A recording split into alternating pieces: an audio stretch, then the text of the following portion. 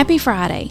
Thank you for sticking it out with us this week as we have discussed the topics of giving and how to be more generous like Jesus. This topic of giving is especially important to talk about this time of year because we're coming up on Christmas. And what is something that almost everyone does on Christmas? Give gifts. Christmas is marked by the tradition of both giving and receiving gifts. Historically speaking, the tradition of giving and receiving gifts on Christmas relates to the part of the Christmas story where the wise men came and gave Jesus gifts. But I think it's most important to remember that Christmas is a celebration of the greatest gift we have ever been given, and that is Jesus Christ coming as a baby to save us from our sins. John 3:16 says, "For God so loved the world that he gave his only begotten Son, that whosoever believes in him shall not perish, but have everlasting life."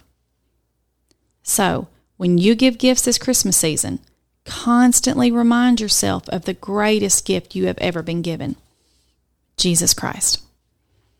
So today, I want us to take everything we've talked about and the knowledge that Christmas is truly a celebration of the greatest gift given to man, and I want to challenge everyone listening to try to look at Christmas through the lens of how the Bible views giving.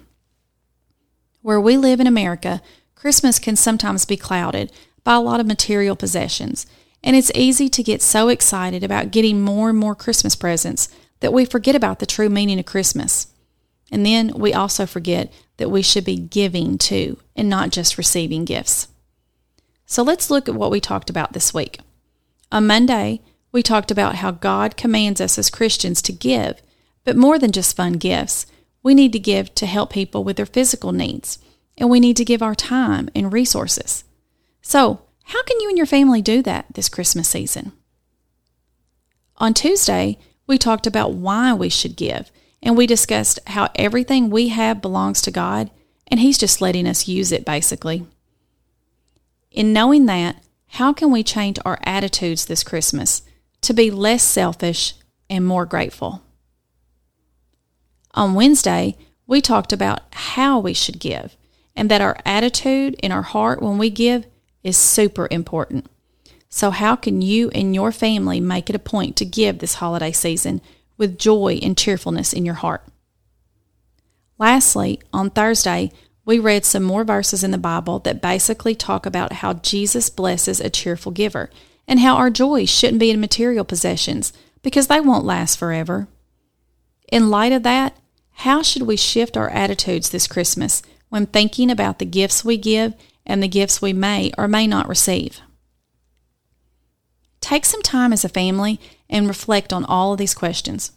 Giving is such a huge part of our walk with Jesus because He has given us so much, and He wants us to be generous to those around us in return. Christmas is a great time to reflect on how God wants your family to be generous, and how you think you should take His commands of generosity and apply them to your lives. We hope you all have a great Christmas season, and as always, keep your hearts focused on the greatest gift of all, Jesus.